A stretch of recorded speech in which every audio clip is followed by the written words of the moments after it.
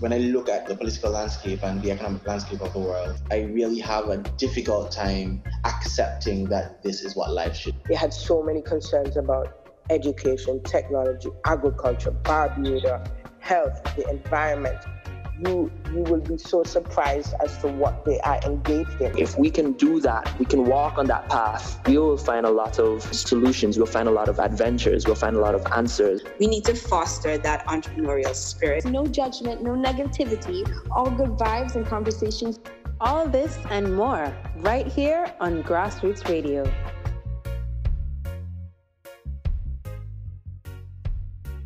Hi, my name is Lenisa George. I am 38 years of age. I'm a writer, playwright. I own my own media and communications company. And I'm also heavily participating in promoting and developing the arts in Antigua and Barbuda. And I just recently added creative director to an events management company to my portfolio. Wow, you are definitely up to a lot. Yes, I am. Tell us how you first got into your field, which I guess would be described as communications or public relations. When I went away to study in school was accounting and finance. I'm really good with numbers. Yeah, so I transitioned from that about 5 years ago. What happened is I would always have a 9-to-5 in some kind of accounting or finance, accounting and finance industry. And what I would tell people is that salary would fund all my other projects on the side. Mm-hmm. I love writing and I love content creation. And I wanted to figure out a way to make money from that because it's something that I really love doing. Mm-hmm. So I started to do some research about it and decided, okay, the best way to really do that is to start my media and communications company. And with the whole influx of how media has changed so much now, especially as it relates to the visibility that brands and clients, customers can get from social media, I kind of got into the market at the right time, especially in the Caribbean, specifically in Antigua. It's still something that is new that we're still trying to navigate a kind of how, and I'm able to help my clients do that. And with that, I've been able to find myself, my company, my business, my expertise in different industries. I do editorial for magazines. I do content creation for websites as well too. I do press kits, media kits for festivals, for companies. I work on brand marketing proposals for clients as well too. So you see, there's a wide array of options that I found myself in just because I made that step. And it still helps me to maintain that creative spirit that I have. And how do your clients typically find you? Well, a lot of it had to do with referrals, really. As I said, when I was still in the accounting and finance field, I would have a lot of projects that I worked on the side, little jobs and stuff and so forth. And what happened is when I started my company, I reached out to those persons in a big way. My first big contract was with the UN Women Organization to work on a public awareness campaign to end gender-based violence. And that was through funding for gender affairs here. And as an activist, I've worked with gender affairs for years. So they were one of the first persons that I had reached out to, and they told me of the opportunity to come on as a consultant for a project. So there are certain like billboards that people will see around that promote ending violence against women and children. That was actually spearheaded by me, and that was my first big contract when I started my company years ago. Awesome. I have seen those billboards around Antigua, actually. Yes. Fantastic. I guess what I know you from personally is Art Culture Antigua, that blog. Yes, sir. And also Black Girl in the Ring magazine. Are those two projects of yours, are they still active? So Black Girl in the Ring magazine evolved into the Black Girl in the Ring Foundation.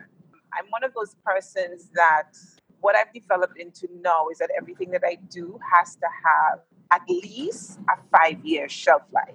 And there has to be tangible benefits to the community.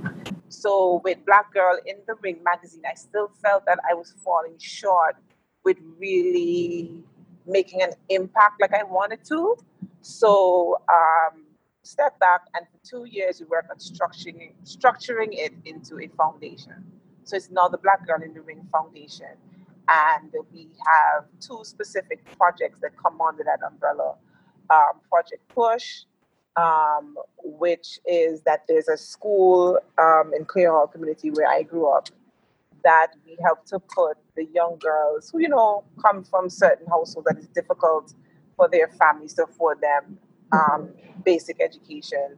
We fund their tuition. Oh, that's for wonderful. Primary school, yes. And for me, it was a matter of starting home first. That is a community I grew up in. I'm very much aware of some of the struggles of the families in that area. So that is what the Black Girl in the Ring Foundation developed into. Art culture in Antigua as well too has taken on a bigger scope as well too, but that hasn't come back on stream yet.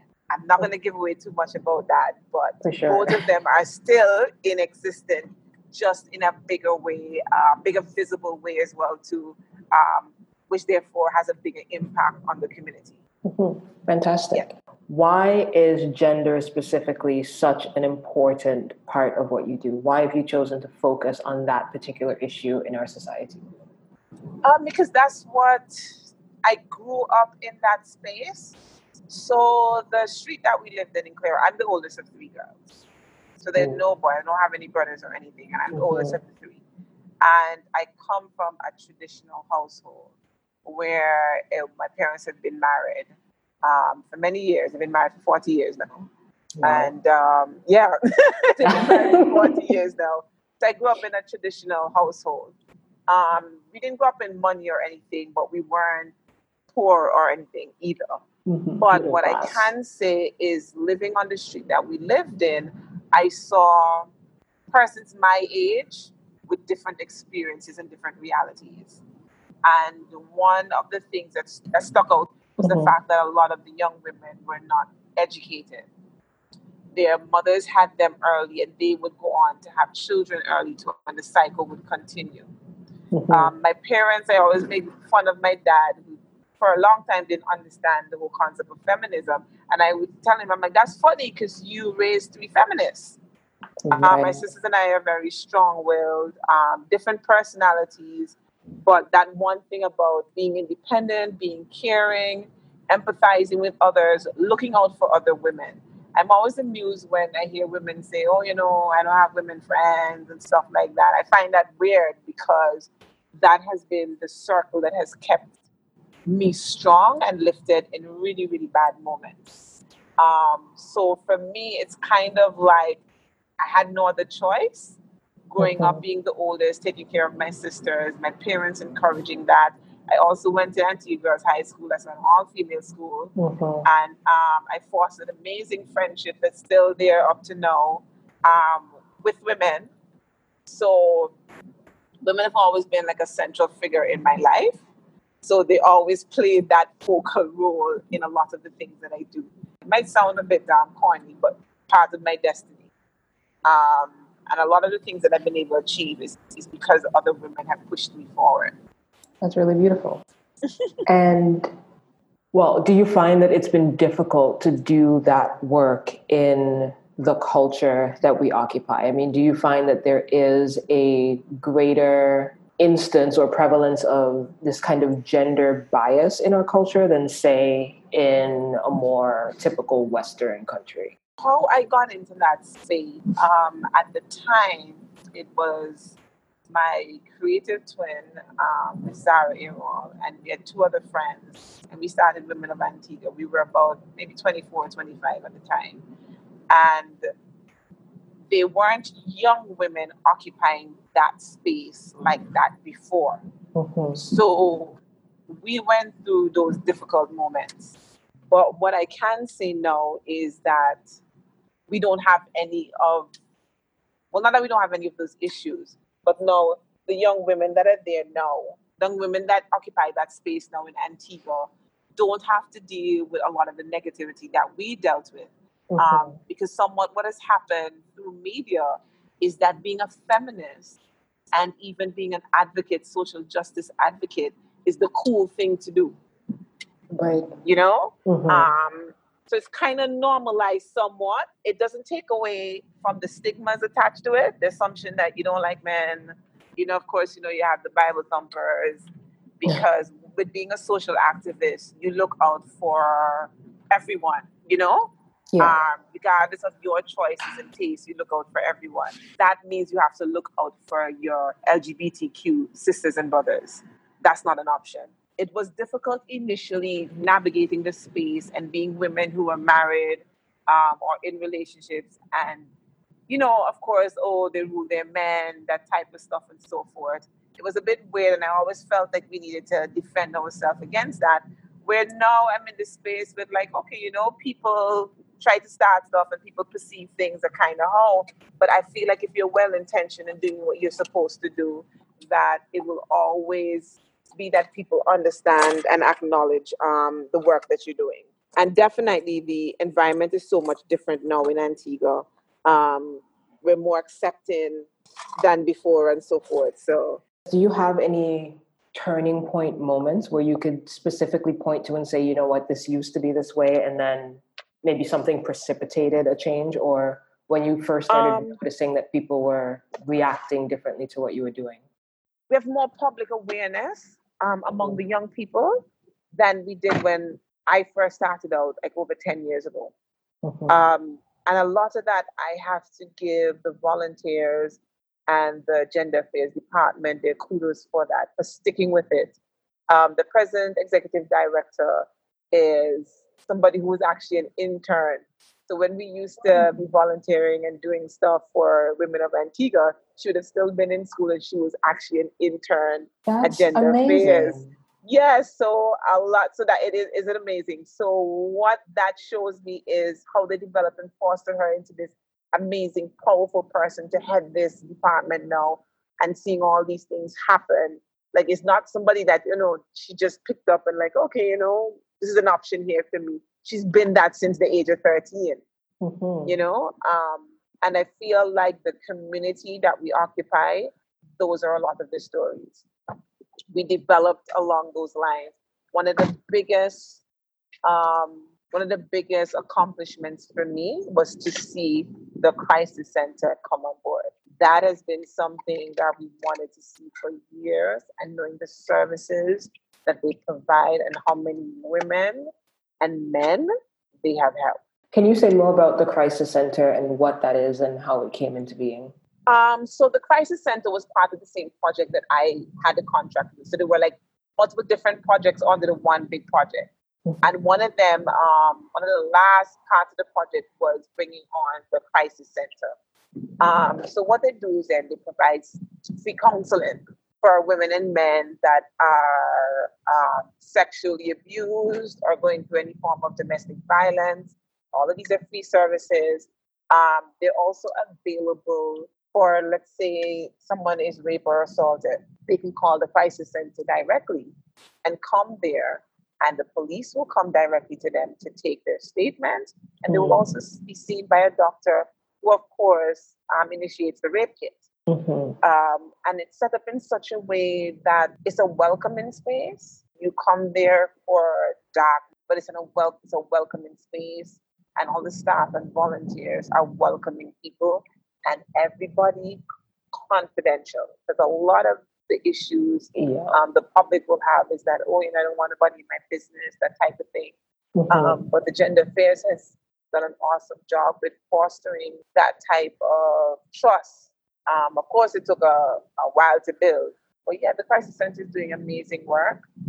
They have a lot of outside partners as well that come in, the volunteers as well to be a crisis counselor or to be an advocate. You have the 24-hour emergency line. You call that phone regardless of when somebody answers. Somebody's on the other line that will answer and assist you as much as possible. So when I say there was a big turning point, it was something that was necessary. And I'm happy to see that so many women and men are benefiting from it at the moment. I'm really happy to see that as well. Because I know even growing up in Antigua, there's always been this stigma around reporting sexual assaults and anything of that nature. And even, like you're saying, the confidentiality issue, but also just not being believed if you go directly to the police, or having that same kind of gendered experience where, well, you're a woman, so you're not taken seriously, or the discomfort of having to relate your story to some guy. And providing that safe space for you to be able to do that. Yes, that's beautiful. Because I always tell people that you cannot force someone to tell their story. You can make it easier for them to talk to you, but you can't force them to tell their story. And you really can't heal if you don't talk and get assistance and support. And the Crisis Center provide that space, that atmosphere, that environment that aids victims and survivors of sexual abuse. That's such an important service. Yes, it is. And so as someone who is working in this field that is fraught with a lot of trauma and being so close to it, and I don't know if you have any personal experience with this kind of thing yourself, but how do you maintain your mental strength and maintain like a productive mindset to be able to work in this area without kind of succumbing to some of the negative emotional consequences that can be part of this work? So here's the thing with that. Other friends that I have around the region who are advocates, for the last 2 years, they've been talking a lot online about taking care of yourself mentally as an advocate. Because a lot of trauma over and over again will have you in a very dark space. Oh, yeah. And for me, I use a lot of my projects and work to distract from what I would soon find out were issues I needed to deal with personally. And what happened is a year ago, I had a proper mental breakdown. So I haven't done any advocacy in the last year because I made a decision to step back and focus on myself personally. Because what forced my hand was the fact that the mental breakdown extended into my work professional life. So I was not able to provide the services to my customers and clients like I normally would have. So it affected work. You know, and it take affecting work for me to step back and be like, okay, this is not a good space then. Because for me, work used to distract from a lot of things. You know, I would use it as my coping mechanism. But clearly you can only do that for some time. And at just around my 37th birthday, with other things happening around, I just broke down. It happened gradually over like a month and a half. And then it came to a head. And then I was like, okay, so I really need to go see a therapist. So I've been seeing a therapist for the last year. Initially, I used to see her quite often. She would come to my home. I live with my sisters, but at the time they would have been at work. So she would come during the day. Because at the point in time, I did not want to go outside. I didn't want to be seen. I didn't want to talk to anybody. I was just in a very weird space and like literally on an island by myself. My memory was fading. I wouldn't remember certain things in conversations. I could engage in conversation with you, but then I'd tap out at some point in time. And I just kind of stayed inside. Wow. And it was difficult being accountable and facing myself, knowing that, okay, you're an advocate. You're always pushing for people to get help. And you're apprehensive about getting help yourself. You didn't even know that you needed help like this. So there was a lot of shame and embarrassment about it. Just because, you know, like I just felt like I was an imposter. You know, that I was just putting on this mask for a very long time. And now that I'm being forced to deal with it, it's obvious. Like I didn't like going places where my friends were and stuff because I was obviously not well. I didn't want anybody to ask me how I was doing because I could not answer honestly. You know, I just went missing. Wow. I really appreciate the bravery that you're displaying in telling the story and being really open about what the experience was like, and the fact that you did experience all this shame, even within yourself. Even being an advocate, it didn't protect you from the reality that this happens to people if you're not dealing with your stuff. And it was really hard coming to terms with that reality. You know, saying to my mom, you know, I'm not well and I won't be well for a while. And this is why. And this is what I'm doing to get better. And even having the conversations with my sisters, who little things they would be able to look at over the years and be like, okay, something's not right there. But not knowing what it was because I never spoke about it. Being the older sister and then also feeling like a burden to them. Like thinking about it now, I'm just ready to start crying. It was a lot.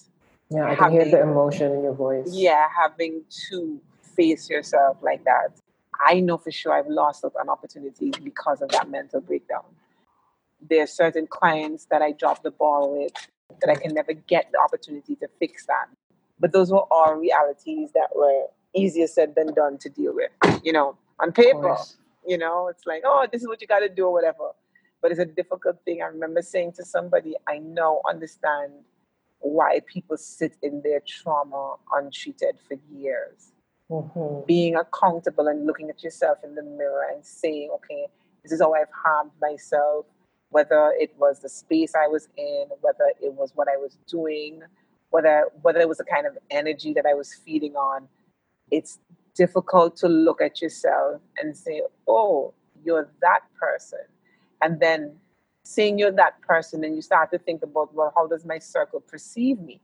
You know? Yeah. It's like, it's difficult. It's like, okay, I see why people sit in their trauma now. Because it's an interesting split between how you're perceiving yourself in that moment of really deep darkness and then having this professional persona. Yes. This is Lanisa George and she's amazing and she's hyper productive, and the expectation that comes with that. And then when you're just not able to be that person that you want to be, the ideal version of yourself. I'm just not. I've turned down interviews, opportunities, and been invited to spaces and not gone because I had to do the work. It was 37 years of untreated issues. Like, that doesn't get fixed in a few months, nor like in a year. So I am in recovery, and I'll be in recovery for a long time. And then I also said to somebody, I also tell people it's about how I manage it, how I manage my triggers. It can be difficult when you meet new people or even to be in a relationship, especially a new one, when you're going through all of these changes and saying to them, okay, this is what's happening to me. And the fear is they will walk away saying, okay, this is too much. But then on the flip side, you can't ask people to take up your burdens. You know, and you have to respect that and understand that. I remember a friend used to say to me, you know, people need to do a better job of asking their circle of friends and family if they have the capacity to deal with whatever it is, trauma, whatever it is that they want to share with them.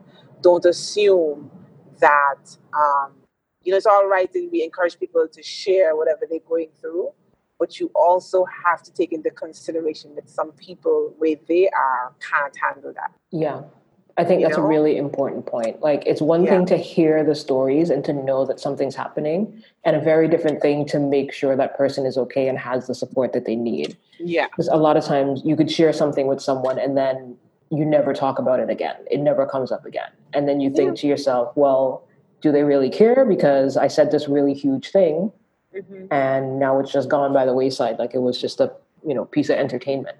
Yeah, I've had one or two situations where I had to, within myself, understand, okay, where they are, they can't deal with what, they care about me, they love me, but they're only there or able to provide support in a certain capacity. I had one friend, somebody younger, they've had issues, suicidal thoughts for years, and now, they're in a good place. And I remember when they asked me how I was doing, just a bit after my birthday, I don't know what got into me. I went into this long rant about everything I was dealing with. And they literally stepped back and they're like, what I'm dealing with now, I love you, but I can't. I can't take what you're giving me right now. Mm-hmm. And initially, I felt a bit hurt. But then, I understood what it was. That they just weren't in a position to, provide that support just because of what they were going through. Yeah. And I needed to be okay with that, not take that personal. Mm-hmm. But once again, everything is easier said than done. Of course, especially therapy. Especially therapy. I guess, what are some of the things that you've been learning on this therapeutic journey so far that you've been able to integrate into your life and help yourself build those stronger support systems that are keeping you going? One of the weird things that I've taken away from therapy that people always find kind of weird when I talk about it is personal accountability. Mm-hmm. And kind of throwing away the notion that people owe you something. That if you're kind to somebody, they automatically must be kind to you. The understanding that nobody owes you anything and you don't owe anybody anything.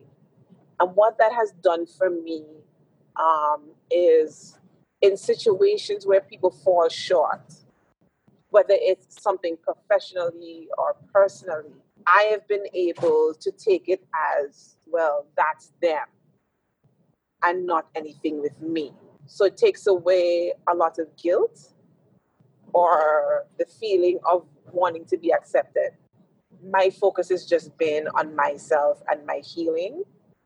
And once I can be a better person, I therefore can function and continue to be this great, amazing, phenomenal woman that I'm not capable of being. There's a level of accountability that you have to take on if you're really to go far. And it's not a matter of, I don't need nobody or anything like that. But, wherever you are, okay, how can I look at this situation different? What could I have done better? What can I do different moving forward?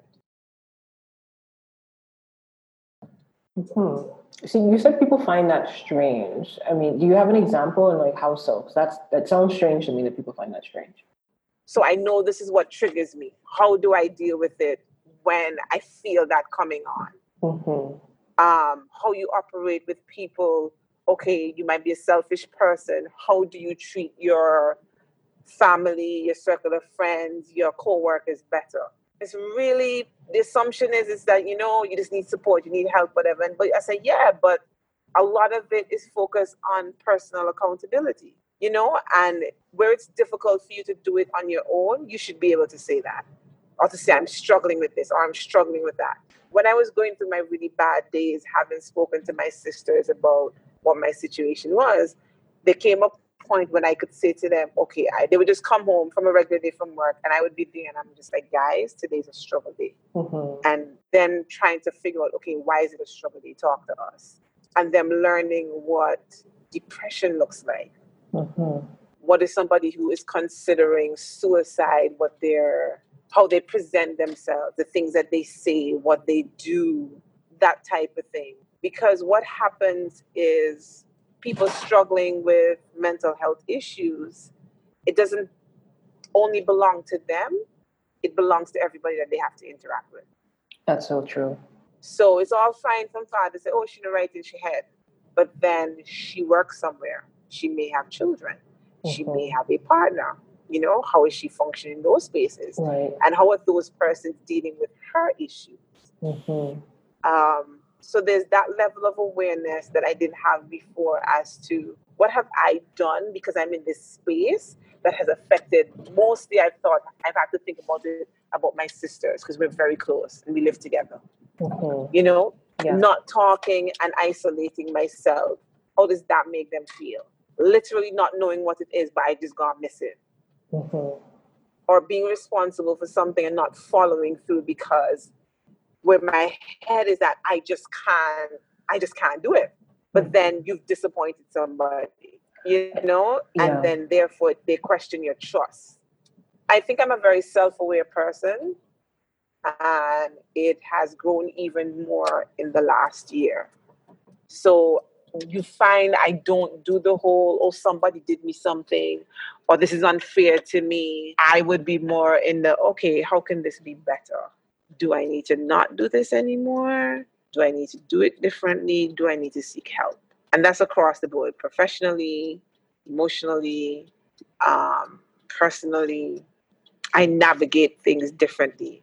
I don't react as quick as I used to think, oh my God, the universe is against me. Mm-hmm. Yeah, and that's one of the ways how I deal with my triggers. You know, feeling like, okay, I'm disappointed or what I did doesn't make any sense. Rather than, okay, well, we're in this space now. What are we going to do to get out?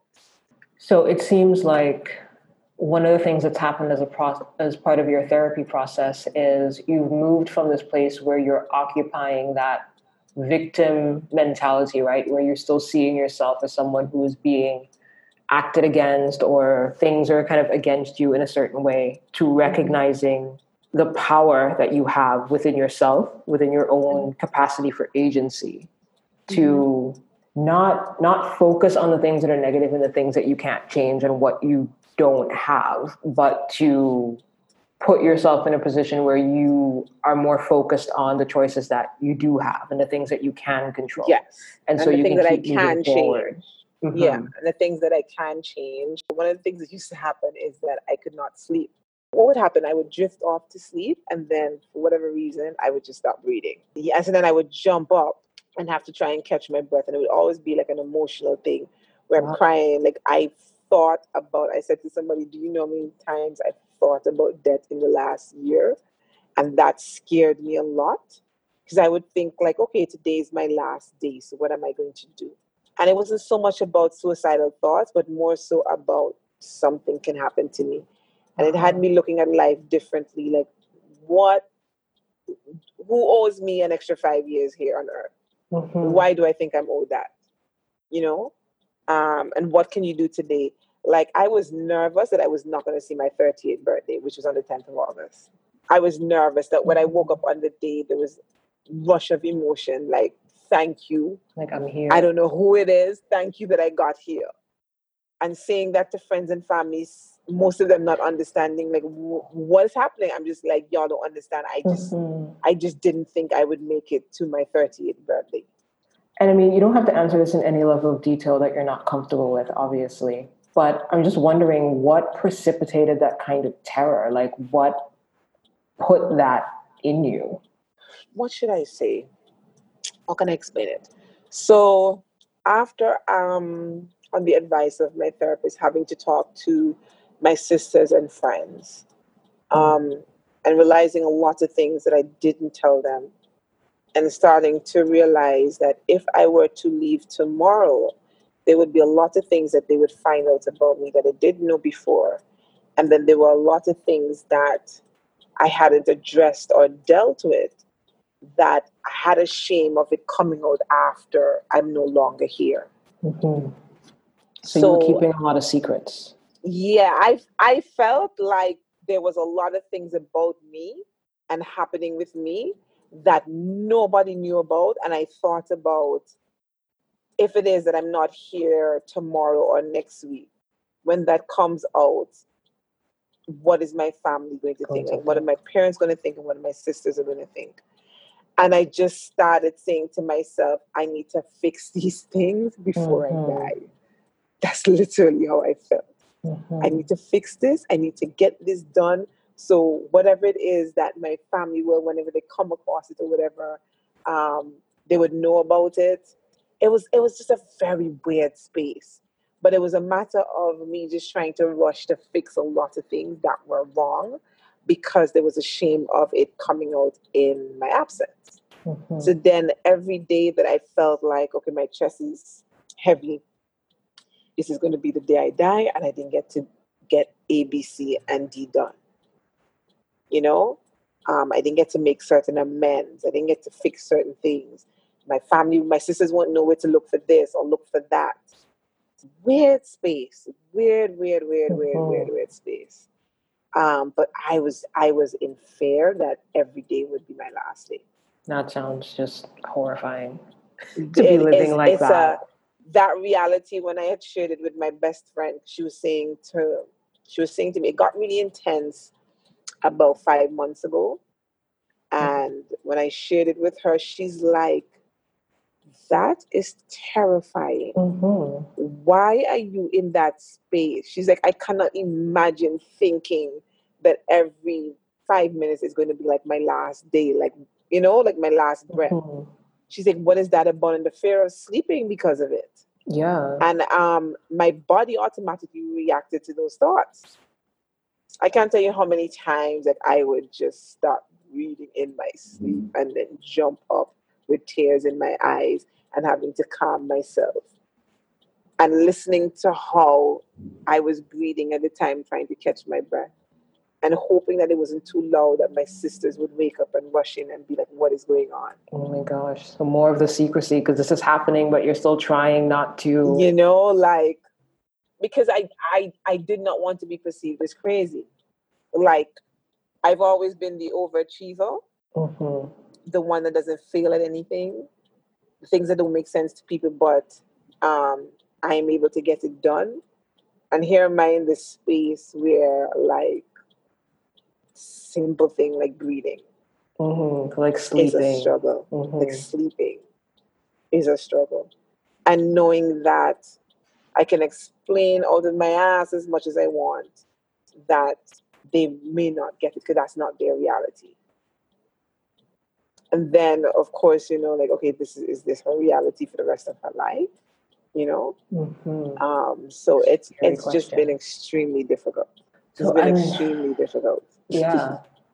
And I'm also imagining, because this isn't all that rare of a case. I mean, your case sounds quite extreme, but the depression, the constant anxiety to the point where it is affecting your very basic biological functions like sleep and breathing and eating is something that a lot of people in our society are very likely struggling with. And also because of this perception of, well, I don't want to be the crazy person and I don't want to be a burden to my family, are also keeping it bottled up. What would you say to those people?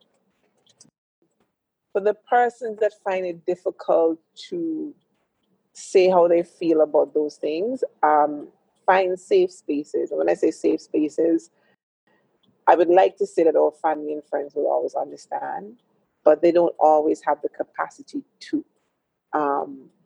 But to find whether it could be somebody that you look up to in society that might have expressed the same struggles, or organizations that can help you with that, persons that you trust.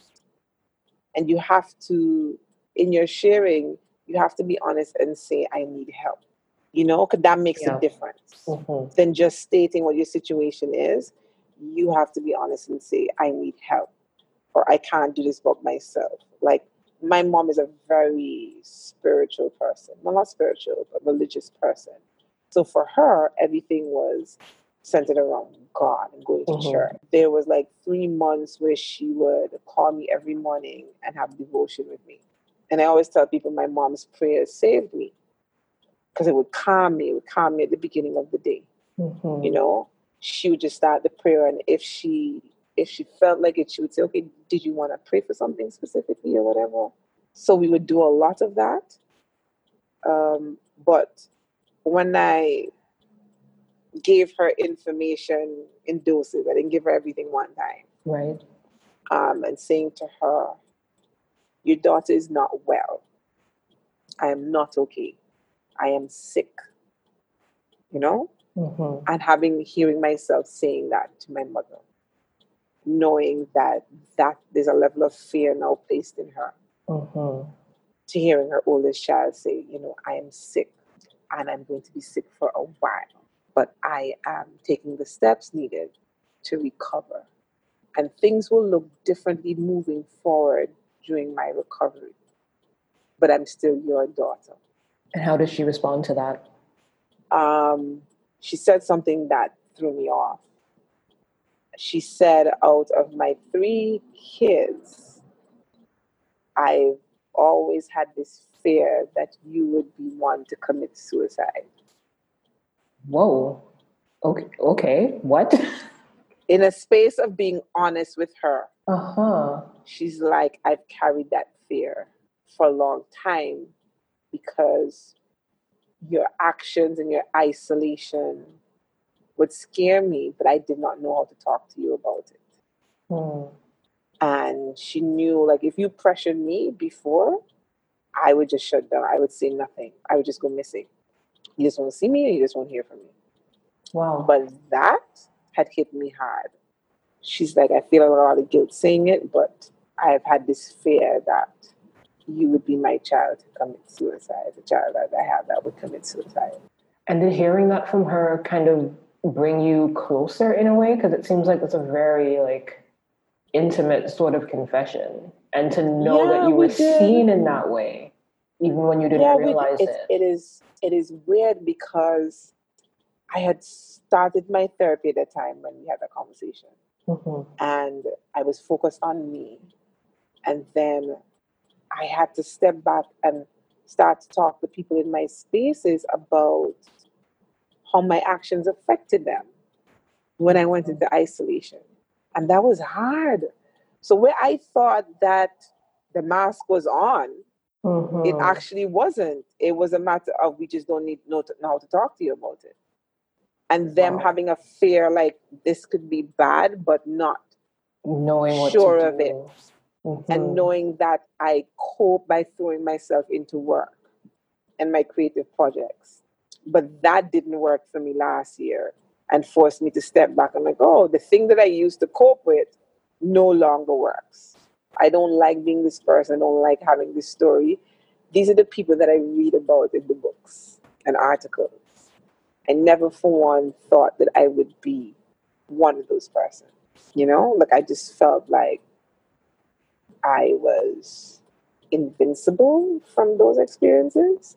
I help people that go through those experiences, but I'm not one of them.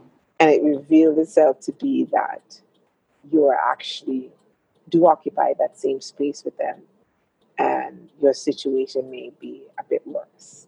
Because you're still human. You're still human. We forget that so easily. Yes, we do. Again, your courage in sharing all of this is just so inspiring. So I really, really appreciate your openness on this topic. And I think that it will really help a lot of other people. But it's kind of like being an addict. Like you're in recovery for all the years of your life. And also learning to create from a happy place. I created, and I've created stuff from dark spaces. And I always knew that was never healthy. I always knew I was never healthy because the times when I can point to being happy and joyous, I wrote not one piece of poem or story. I would just do my 9 to 5 and nothing else. And I remember somebody would always say to me, Lisa, that maybe that's how you function. I'm like, yeah, but that's a thin line to be on that I can only create from dark places, dark experiences, amazing things. Like everything that you said that you know me from, they've been started as coping mechanisms for something I was dealing with or running away from at the time. So interesting. So they're amazing things, but I'm just like, I don't want that to be my story. Like she was a sad person that created all these amazing things that you can point to. That's not the story that I want to live on after I've died, or passed on or whatever. But it is something that I've been aware of for years, but I just chalked it up to, that's just my process. But I've had situations like, professionals have said over the years, that is not okay. And you need to figure out like why it is that you cannot create unless there's some level of sadness attached to it. And that is my story. That is an incredible story. It's an incredible story. Lenisa, thank you so much again. And I guess just in parting, if people are wanting to connect with you online or to follow you, where would be the best place for them to do so? Well, I'm about to relaunch my website and blog.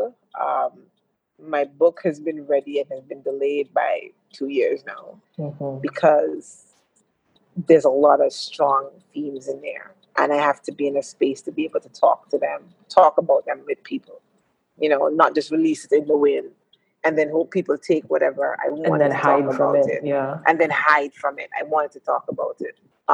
So people can connect with me on Instagram mostly. Right now I've started posting again. I'm still navigating Twitter. Just is a weird space. My handle on Twitter and Instagram is _Lanisa, LINISA. And my website is www.lanisag.com. There are other things that are going to come on board soon, but I don't want to give that away yet. But they can connect with me there because now I'm in a space where I'm starting to share all these things. Awesome. Because it's a new awakening. I want to say new me, but it's kind of like new me.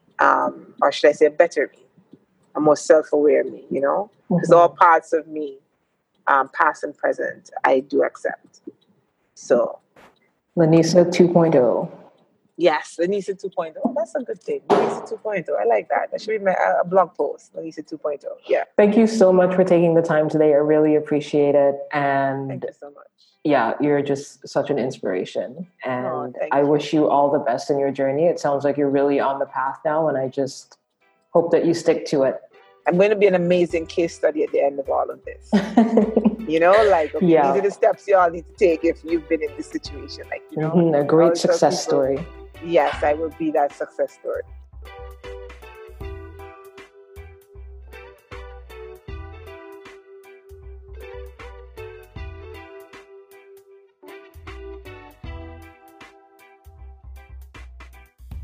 Thank you for listening to this episode of Grassroots Radio. If you enjoyed the conversation, show some love and help spread the word. You can do that by subscribing on Apple, Google, YouTube, Spotify, or wherever you get your podcasts. Already subscribed? Consider leaving a 5-star review. It helps other people find the show. If you have an idea for someone you want to see featured or a topic you want us to cover, let us know. DM us on Facebook, Twitter, and Instagram at grassrootsanu or email us at thenewgrassroots@gmail.com. For more about NGR, visit us at thenewgrassroots.com. Until next time, this is Grassroots Radio.